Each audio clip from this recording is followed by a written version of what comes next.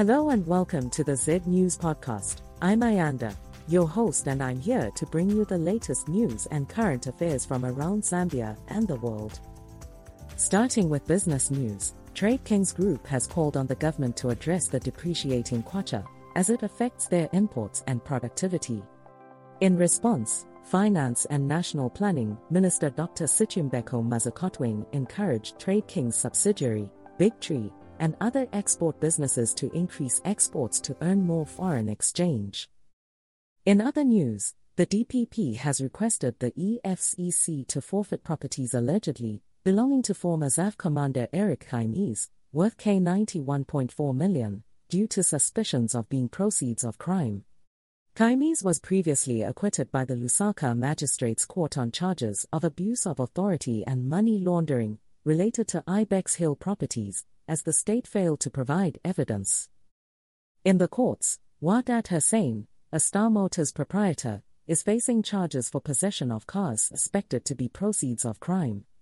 The state has requested the Lusaka Magistrates Court not to grant him bail, citing him as a flight risk and Interpol's wanted list.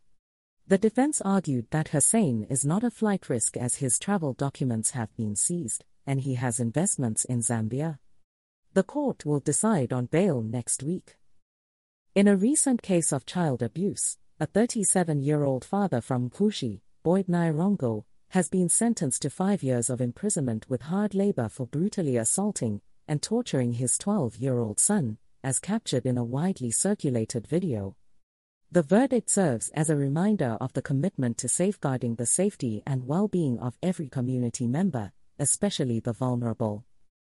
In other news, the Zambia Revenue Authority, ZRA, has taken over the collection of road toll fees and road service license fees at the Kazangula and Kirandu border posts, previously managed by the Road Traffic and Safety Agency, RTSA.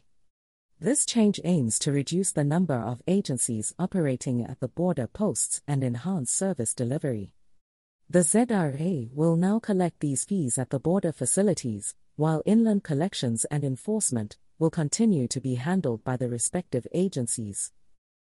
In political news, PF member Chizimba Kamwili has illegally left Zambia for Zimbabwe without clearance from the immigration officer, according to Home Affairs and Internal Security Minister Jack Mimbu.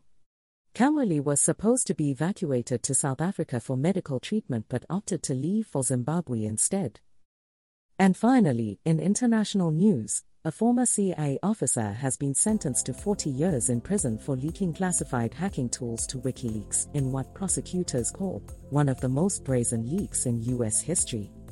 Joshua Schultz was also found guilty of possessing child abuse images. That's all for today's episode of the Z News Podcast. I'm Ayanda, your host, and remember, stay informed, stay safe. And oh, by the way, I'm not human, I'm a highly advanced AA, but you already knew that, didn't you? Have a great day.